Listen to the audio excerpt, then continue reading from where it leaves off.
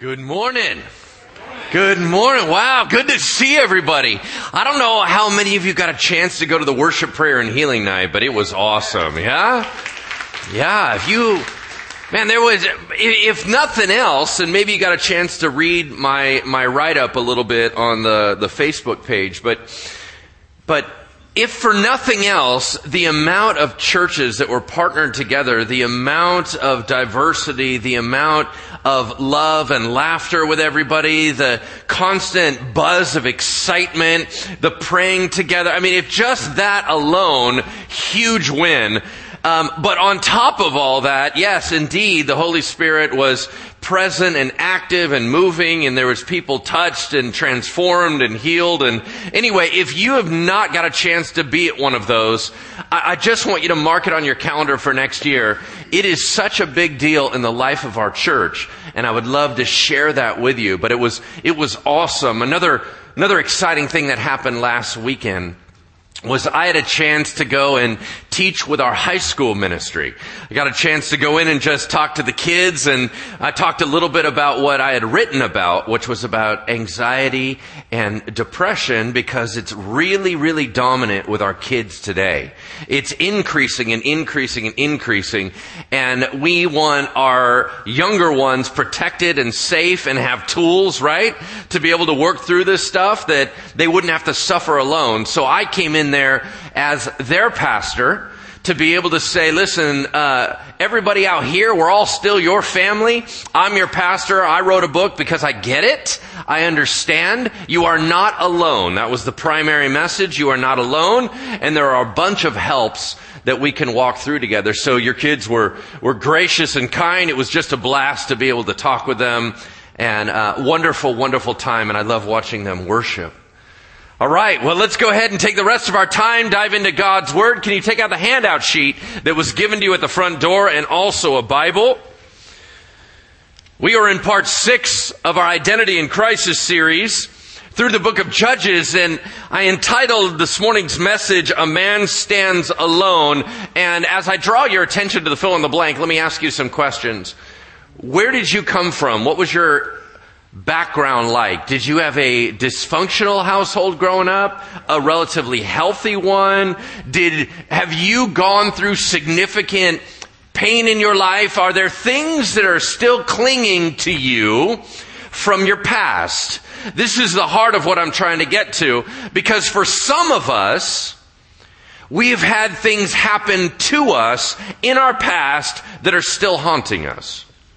There are others of us that we purposely, or sometimes just ignorantly, we cause the chaos in our lives, and we're still dealing with the ramifications and the memories of that.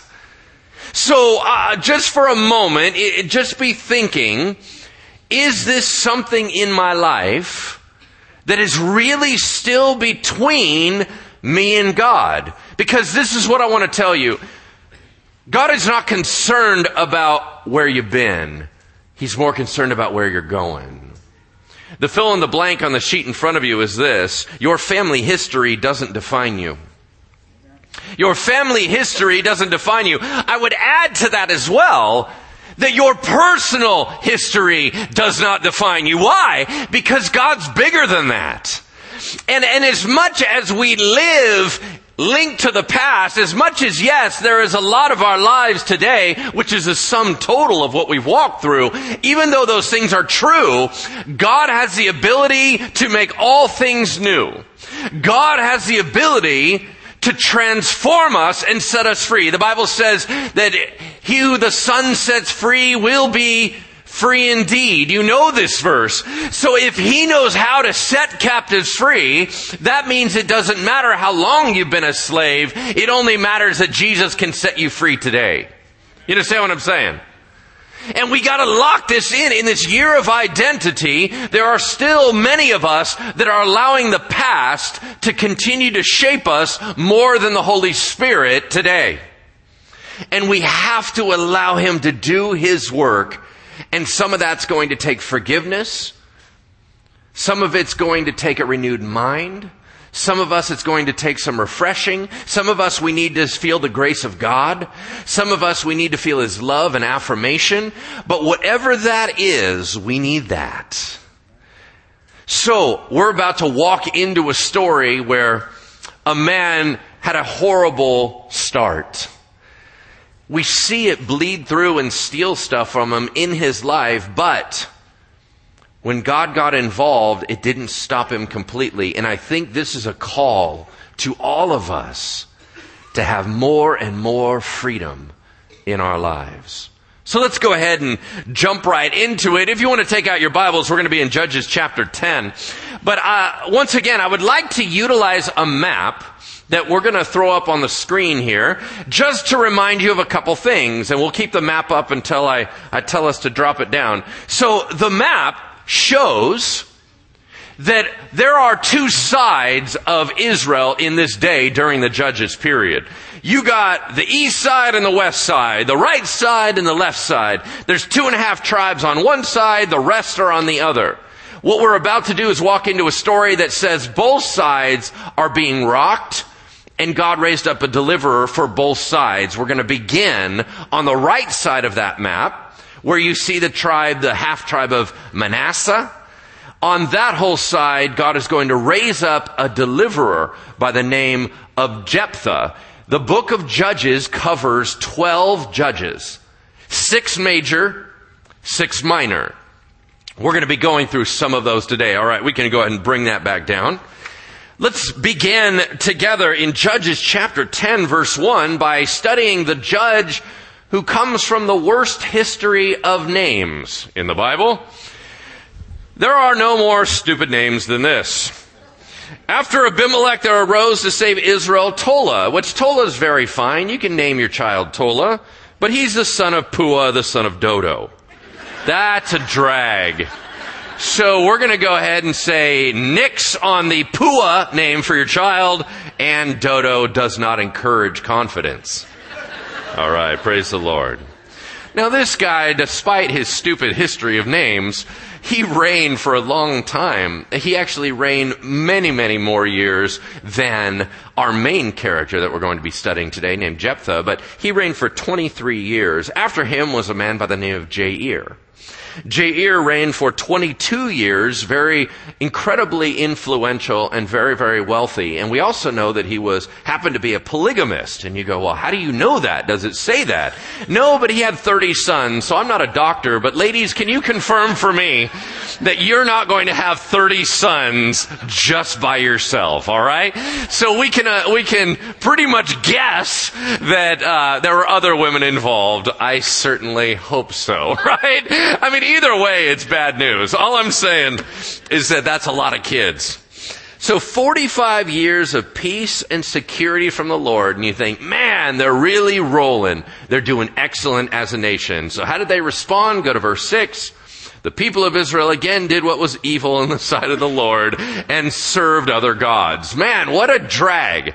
Here we go again into that cycle when things are going well. We run away and we try to add a bunch of stuff that we feel like we can control or makes us feel better, and we start serving these other gods. Here's what's ironic about the list. It lists 7 nations that Israel defeated with the power of God. It lists 7 gods that now Israel is worshiping. In other words, they worshiped every god of the nation that God defeated. All right. Now, here's what's so weird about it.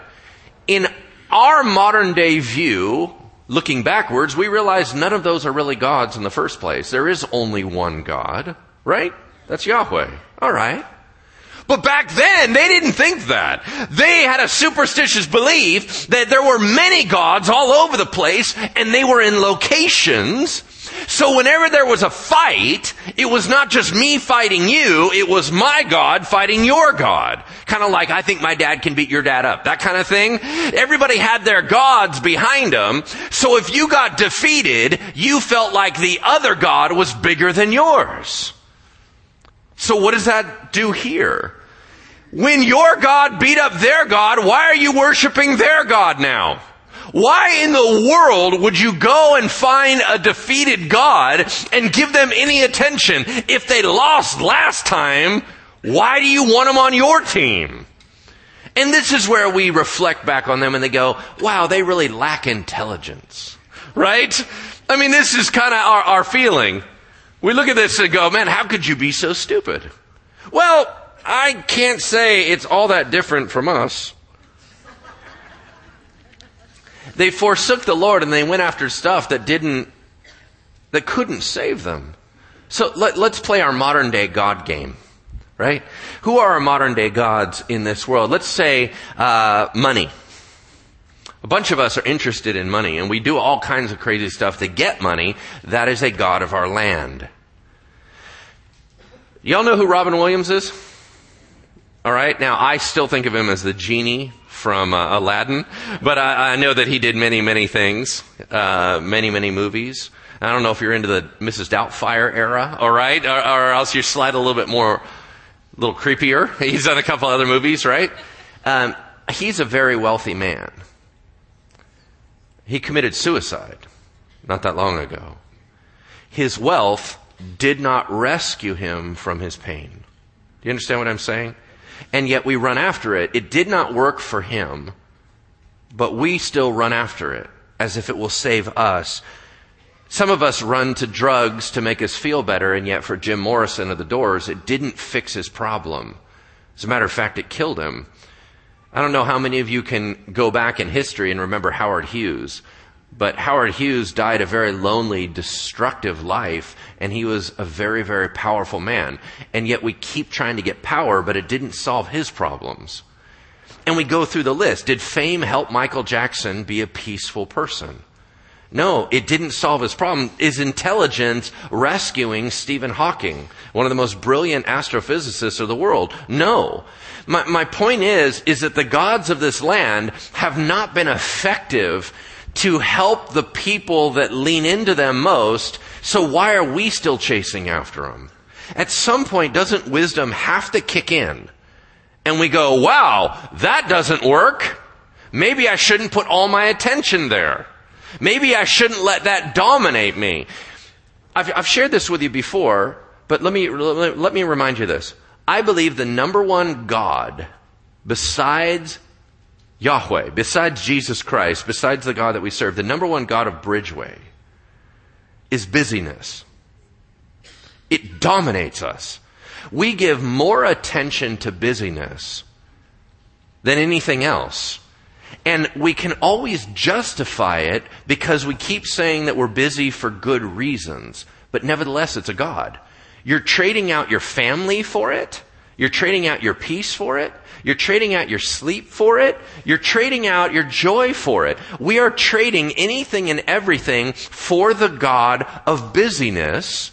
And you go, well, how do you know that's a big God? Because every time I come in contact with you and I ask, what is stopping your spiritual growth? It's always, I'm too busy.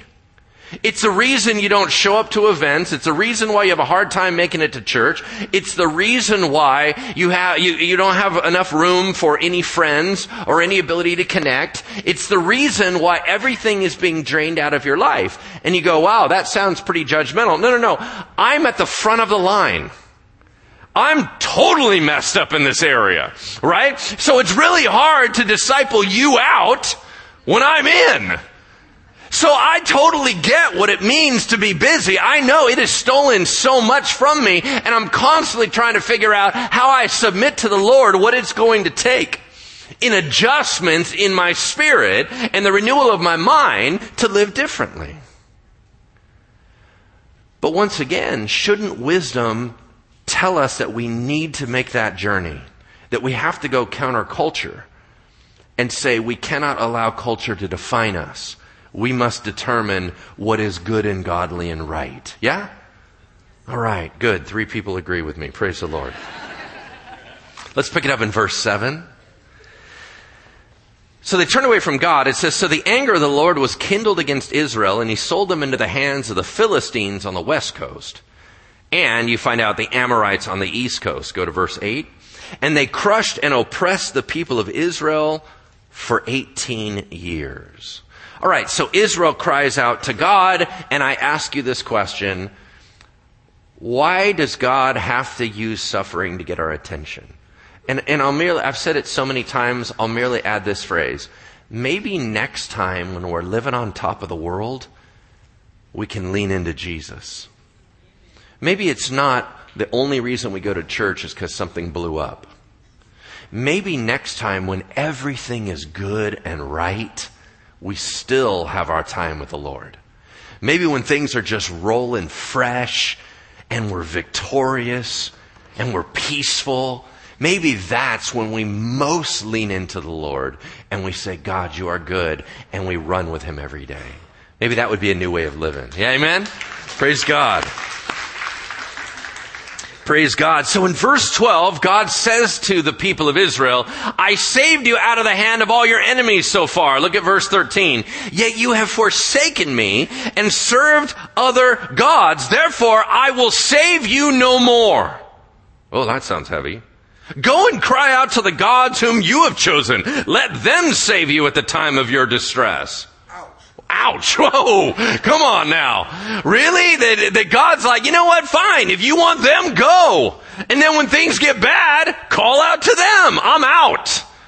Now that's obviously God, showing them some frustration, and obviously it's kind of this reverse psychology parenting system where God's going, I'm out. Now He's not really out, but He's constantly telling them, I'm not going to keep saving you guys if all you do is resist me and want away from me. I'm just going to open up the door and just let you run on through. Look at the people's response. And the people of Israel said to the Lord, you're right, we have sinned. Do to us whatever seems good to you, only please deliver us today. Now that is so funny. I mean, there's so much weirdness about that. Hey, you can totally beat me up tomorrow, but just today. And then the other thing is they're like, hey, whatever you got planned, that's totally cool, but don't let these guys win. You beat up these guys, we're good with any new people that. So what I think is interesting is the people are too desperate to argue. And they just said, whatever you want to do, God. Well, they know what they need to do. So look at the next line.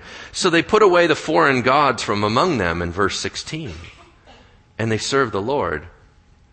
Okay, in other words, in order to serve the Lord best, you have to get rid of the gods that are in front of Him. So once again, let me ask you, what's between you and God? And how do we get rid of that? Because it's stealing His attention. He deserves your full attention, so where is your attention being diverted? And then how do we get rid of that? Because sometimes what we do is we have all our gods, and then we just try to focus on God more, along with all our stuff. And God says, hey, can you get rid of that and that so that we don't always have something? It's like trying to go on a date and you have your last date in the back seat. Hey! It's like, this is so awkward. This is so uncomfortable. All right, that's kind of how it feels. Some of you will only remember that stupid analogy when you go home. All right, praise the Lord. Let's look at the bottom half, or the second half of verse 16. And God became impatient over the misery of Israel. This reminds me of how much He's a dad. Okay, once again, we're talking about the God of the Old Testament. No difference between the God of the Old Testament and the New Testament. He's just as loving and kind, and He's beautiful and gracious, and He's forgiving. Look at how He handles the parenting thing. He gets frustrated over his kid's misery. Now, who's causing the misery? He is. But He's even getting impatient with it. And why is He doing it? Because it's best for them, but it still grates on Him. Let me give you an analogy. There are some of you in this room who are really good at being the disciplinarian parent. Y'all know what I'm talking about? The one who actually holds the line. That would be my wife in our family. My wife is the disciplinarian of our family. I'm the caving in one. You know what I'm saying? All right. So I'm just trying to balance the family. That's all I'm saying, right? So my wife can have the wisdom to see through why it's good to hold the boundary and the discipline, because she can see the blessing and benefit to the child.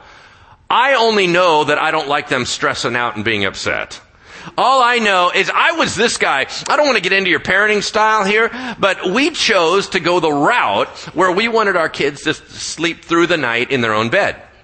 So we ended up doing the whole thing where sometimes you have to let them cry themselves to sleep. I was the guy down the hall right outside the door. I was the one going, babe, I think they're in trouble. I think they're in trouble. Honey, I think that they're dying right now. Okay. And she kept going, you need to come back to bed. They're going to be fine. You need to come back to bed. I'm like, no, did you hear that? There was a different tone in that cry. And I'm freaking out. It's like God is watching the struggle of his children, and he gets impatient over their misery.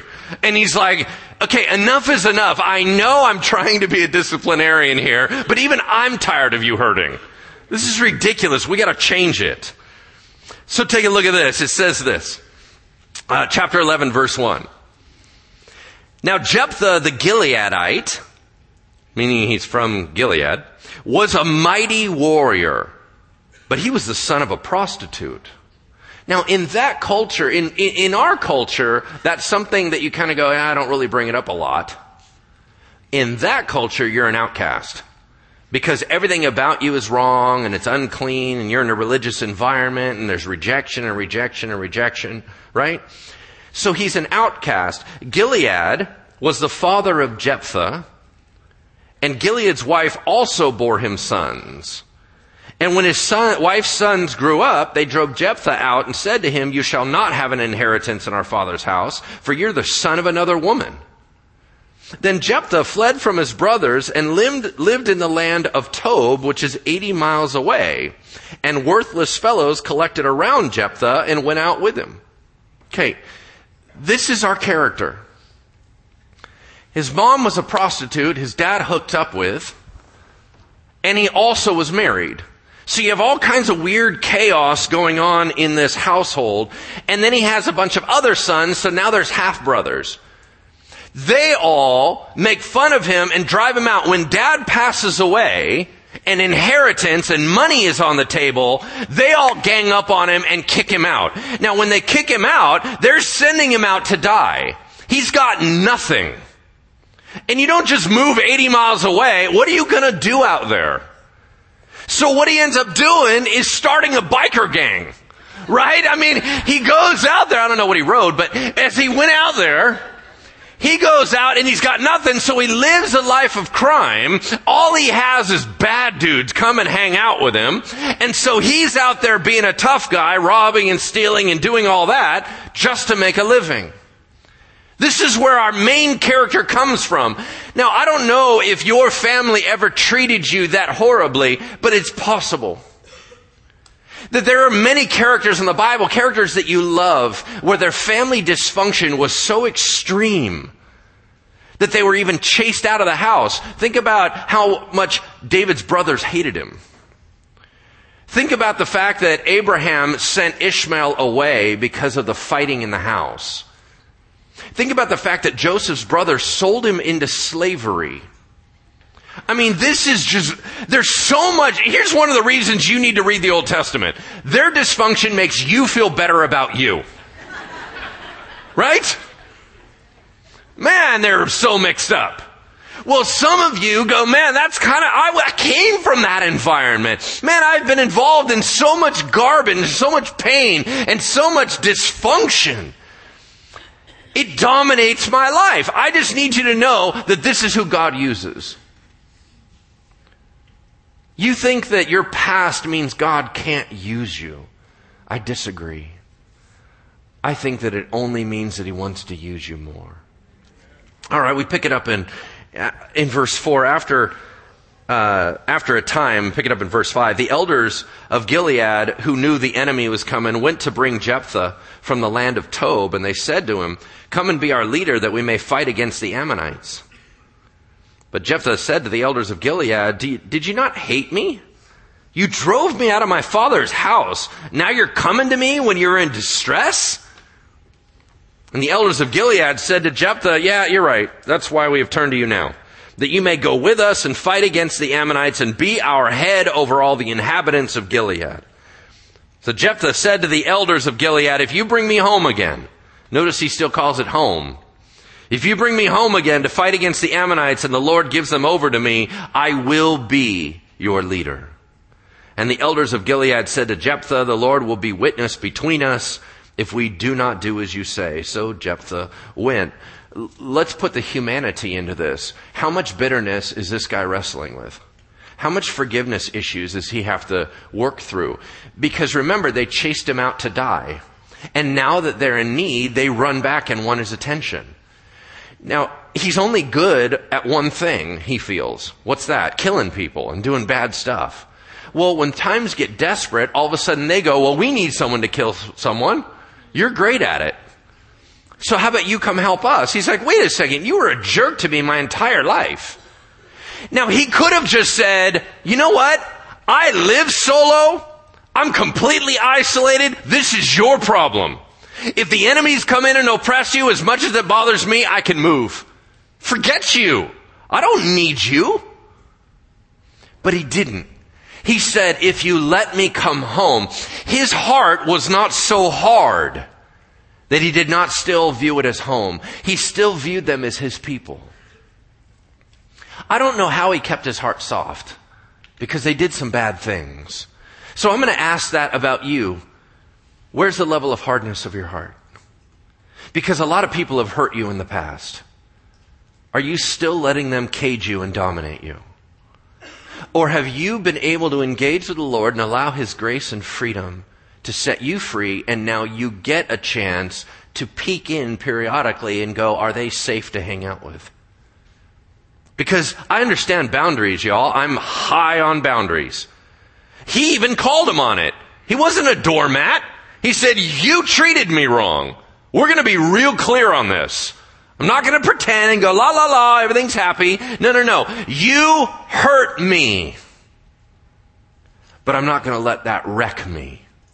So he's even willing to come back into the group and help them out. I don't know how his forgiveness worked, but I know we need a lot of it in our lives. Well, yeah, Lance, obviously I would forgive them if they came and all fell down at my feet and all said they were wrong.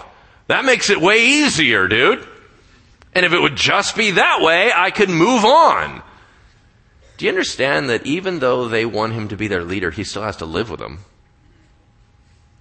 And just because they're desperate doesn't mean their character has changed. It doesn't mean they're not still mean and nasty and rude. And you understand what I'm saying? So he's willing to re-engage with them. How did God do that? So anyway, it's time for him to go to war. So he decides to use diplomacy first. Diplomacy is where you talk things out. Now, he could have just said, I'm going to go in and start hacking. But he decides to talk it out. So he sends the messengers down to the Ammonite people who are attacking. And he says, hey guys, what's your problem? What do you want? And they said, well, you stole our land 300 years ago. He's like, wait, hold up. 300 years ago? Are we really talking about this? You haven't had a problem in 300 years. Now you're bringing it up? Why? Well, when Moses came through, he stole our land. No, he didn't. As a matter of fact, we come rolling out of Egypt. We're all slaves. We all have had a miserable time in the desert.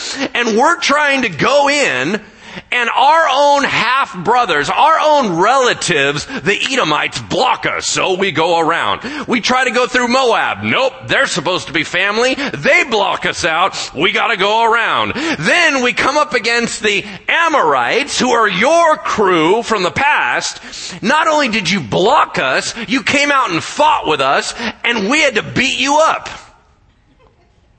So no, we didn't take your land, and if we did take your land, you took it from the Moabites in the first place. You do not have rights to this land. So the answer to that is, you have bad facts. So no. Okay, Dad. Okay, that's right. Well, they didn't like that answer, and so they said, well, we're going to kill you. And he said, all right, we're going to have to fight. And then everything changed in verse 29. Chapter 11, verse 29. What does it say? Then the Spirit of the Lord was upon Jephthah. Uh-oh. That means God supercharged him. That means the Holy Spirit rolled in. The Holy Spirit descends upon him and he goes to war. The Holy Spirit's the game changer. I'm going to say that over and over and over. What do we need more in this church? The Holy Spirit. Why? Because when the Holy Spirit is here, it is right, it is good, and it is godly. It means that whenever now, have any of you ever heard somebody say, like either in a song or they say from the stage, they're praying, they're like, "Come, Holy Spirit." Have you ever heard anybody say that? Come, Holy Spirit. Well, all of you theologians are irritated by that. Right? You're all going, "What do you mean, come, Holy Spirit? The Holy Spirit's already here." Okay, it's not what they mean. See, here's the thing, and I even say this phrase, they're not saying, "Come, Holy Spirit," like you're absent. It means, "Holy Spirit, we want you to be more tangible and more present, and we're going to try to get out of your way." That's actually what it means. It means, "Come, Holy Spirit, we're now trying to back out and allowing you to fill that void." It's not saying he's not there. Everybody in this church is clear that if you're a believer, you have the Holy Spirit in you. That is a fact. So no one's saying he's not here. It's saying we want you to activate here. Come, Holy Spirit, that we are less of us and more of you. In other words, we have been so selfish, we've been taking up all the space. And now we want to get out of your way and let you move. So next time you hear that phrase, understand what they're trying to say. We just want the presence of the Holy Spirit thick in this place. Why? Because where the Holy Spirit is, there's transformation. There's change of lives. There's love. There's peace. All the fruit of the Spirit emanates from Him being around. Do we not need more love, joy, peace, patience, kindness, right? And that comes from the Holy Spirit. And you go, "Well, every time they say, 'Come, Holy Spirit,' I think somebody's going to fall on the floor." Hold up. You understand, He's not a one-trick pony, man. He's got all kinds of stuff that He does. And the majority of it is shockingly normal, all right? Now, is He allowed to do weird stuff? Totally He is. But my point is, what we want is God's presence in this place. If we're all just hanging out doing a country club and talking about cool stuff, that's not powerful enough. That's not going to bring change. We need the thick presence of God here. Amen? Amen. Praise God. All right, look at verse 30. So, Jephthah is now ready to go to battle, but he's nervous. That's understandable. He's a human. Verse 30. And Jephthah made a vow to the Lord and said, "If you will give these bad guys, these Ammonites, into my hand, then whatever or whoever comes out from the doors of my house to meet me when I come back from winning shall be the Lord's, and I will offer it up for a burnt offering." Okay. We just need to talk about this. This is a stupid idea. Okay? And because here's the deal. What do you think's going to come out of your house? Like, well, maybe it's a sheep. No. Why is a sheep in your house? They don't even have animals in their house. So what do you think is going to walk out but a person? And what right do you have over their lives? I mean, everything about this is wrong. Everything about this is desperate, because really there are rules in the Bible about making vows to God. There's nothing wrong with making a vow to God, but what? You better follow through. Yep. You do not mess with God. This is straight up a bribe. God, I really want to win, so I'm going to give you something that's really difficult in return. Have you ever tried to manipulate God like this? Because that's what it is. It's a manipulation and it's a bribe. God, if you heal this person, I will this. If you save my daughter, I'll do this. And when we start making deals with God, it is demonstrating that we don't even know who He is. You don't bribe God, because He's not going to play your game. He'll let you make the stupid vow. He'll hold you to it. And the whole time He's bummed out because it wasn't necessary. And here's the problem. Jephthah was so influenced by his culture, he was treating Yahweh like everyone treats all the other gods. Which means you got to look desperate, and you got to make deals and all this stuff. Are you treating God like our society is treating their gods? Are you trying to use God like our society tries to use money?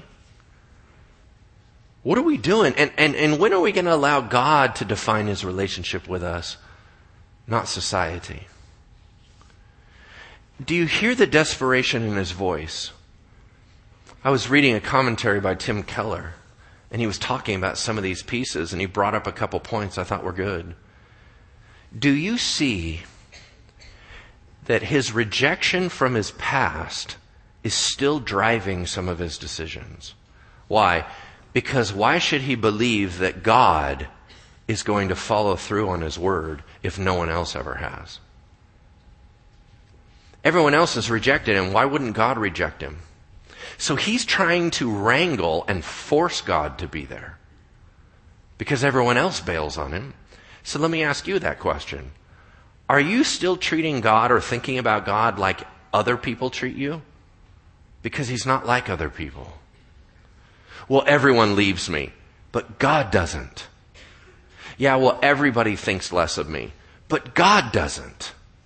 Yeah, well, everyone, fill in the blank. Because if you're still trying to think about God like other people, you're not seeing God. And your dysfunction is coloring your view of the Lord. We've got to let that part go.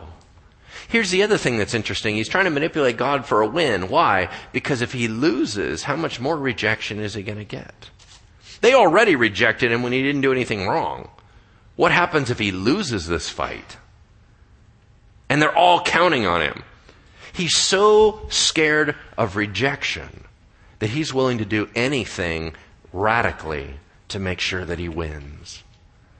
But none of this was necessary. The Holy Spirit had already come upon him, and he was already guaranteed victory. Y'all, that's the Christian life.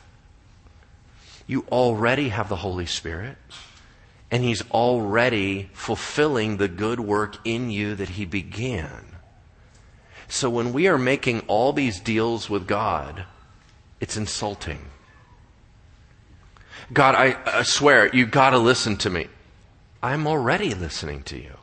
No, seriously. No, I'm serious. Yes, I'm listening to you. God, you have to do this for me. Well, actually, I'm the dad, and no, I don't. Do you understand what I mean? Okay. Anyway, the bottom line is Jephthah fought the bad guys and won. Just like God told him he would. But what does that mean now? Well, let's pick it up at verse 34. Then Jephthah came to his home in Mizpah, and behold, his daughter came out to meet him with tambourines and with dances. Okay, why is she dancing? Because daddy's safe. He knows something she doesn't know. She was his only child. Besides her, he had neither son nor daughter. All of God's blessing for his future was in this young lady. And as soon as he saw her, he tore his clothes in distress and mourning and said, Alas, my daughter, you brought me very low. You've become the cause of great trouble for me. In other words, you're breaking my heart. For I opened my mouth to the Lord. I promised him something, and I can't take back my vow. Now check out her response. And she said to him, My father, yep, you promised the Lord, so do to me whatever has gone out of your mouth, now that the Lord has avenged you on your enemies and on the Ammonites. Hey, Dad, as long as you're home safe, I don't care. We're good. Do you see her interaction versus his? Do you understand how she is shown as a woman of faith and a glorious character, and he messed up? So here's how the rest of the story goes. She said, Dad, whatever you said you're going to do to me, you got to do to me. I just know that I need 2 months to go hang out with my buddies and just be bummed out. Because I'm never going to have a family. I'm never going to have kids. We have no more lineage. It all shuts down here. And that crushes me. So they did, and then the Bible says he followed through on his vow. So what did he do? Because if you read it in straight across, it says that he promised what? Burn her alive. So did Jephthah kill his daughter? Scholars are split. And here's why. There's 7 arguments on one side, 5 on the other. I'm not going to go through them all. But all I'm going to say is this. It's complicated because the natural reading is that he went ahead and killed her in devotion to the Lord. Now, there's problems with that. First of all, no priest in their right mind would ever allow that. And if you're going to do an offering to God as a burnt offering, you have to offer it at Shiloh through the priest, and the priests aren't going to allow that. Second of all, it's a capital crime in the Old Testament to sacrifice your daughter or your son. So there's a bunch of problems with it. But this is the period of the judges, so you have no idea what's going on. Nobody's thinking right. Remember, the book says, and everyone did what was right in their own minds. He could have just offered her right there. Other people believe that he did not kill her, but that he dedicated her into the Lord's house. And you go, well, how in the world could they think that? Because the word in Hebrew that is and, although it's mostly and, it can be or. Therefore, it would say, and I will offer and I will give them to the Lord or offer them as a burnt offering. Meaning if it was an acceptable burnt offering, I'll give that to you, but if it's not, I will dedicate them to the tabernacle. That means that she had to move out and become a nun at Shiloh, and he would never see her again. She wouldn't have any kids. She wouldn't have any family. He basically shut down all of her future. And that's why she was mourning with her friends of going, my life as a mom is over. It makes a little bit more sense that way because don't you think they should have been mourning that she's going to get burned alive? That's probably a little bit more important, but they don't. So, what does the Bible story teach us? Why is it in here? Watch your words. You're not in charge. You don't need to manipulate God, and don't ever try to bribe him. It just falls back on us. God is saying, I'm not going to play your manipulation games. I'm not doing this. You keep trying to tell me what to do, and you keep trying to find some way to force me and control me. I'm God. I'm not doing that. But I'm a good God. I listen to you. I hear you. I minister to you. I don't want harm for you. I only want good. So why are you always treating me like I'm a bad guy waiting to smash you? I'm not that guy. Ironically, the next couple judges, there's 3 minor judges that are mentioned after that. Collectively, they add 25 years apiece to his 6. The next guy that shows up has more kids than everybody. It's almost like his blessing transferred to the next generation because he allowed his dysfunction to wreck everything. Let me ask you this. What type of dysfunction are we still having in the church that our blessing is going to shift to the next generation? Because we refuse to see God as he is. And we're like, well, that's not, we got to do it this way. We got to do it this way. This is how everybody does it. But what if we're wrong? And the next generation finally has a fresh perspective and they start doing it right. They're going to get our blessing. Why can't we be blessed and they be blessed? Do we really need to hold out and shove it all their way? Doesn't sound right. Jephthah is in the hall of faith in Hebrews chapter 11. Why? Because even though he was messed up, even though he was wrestling through the dysfunction of his past, even though it was still causing him to make poor decisions today, he still pushed through and saw God. Can I have the prayer team come on up here? We're going to close with this. There are some of us in this room where your past is way too dominant. You're living as if it's present. And you have deemed that God can't use you because of what you've come from and what you've done. I need you to hear me clearly. God's bigger than that. So some of us that are worrying about that need to come and get prayer. After I finish praying, you need to come up here and get prayer and allow this team to remind you of the truth of God. that there is no condemnation for those who are in Christ Jesus. That God only uses broken people. That everybody has garbage in their past. That doesn't mean that God can't use you. That Jesus knows how to make all things new and fresh. And then there's one other group that I just want to call up for prayer. And that is, if you have allowed unforgiveness to wreck you for too long, today's the day to let go. Let's pray. Heavenly Father, we want to say yes to you. We want to say, Lord, you are great and mighty, and you are bigger than our past. You are bigger than the people that have hurt us. That, Lord, your glory and your grace and your kindness and your forgiveness is much more powerful, God, than that which has wounded us.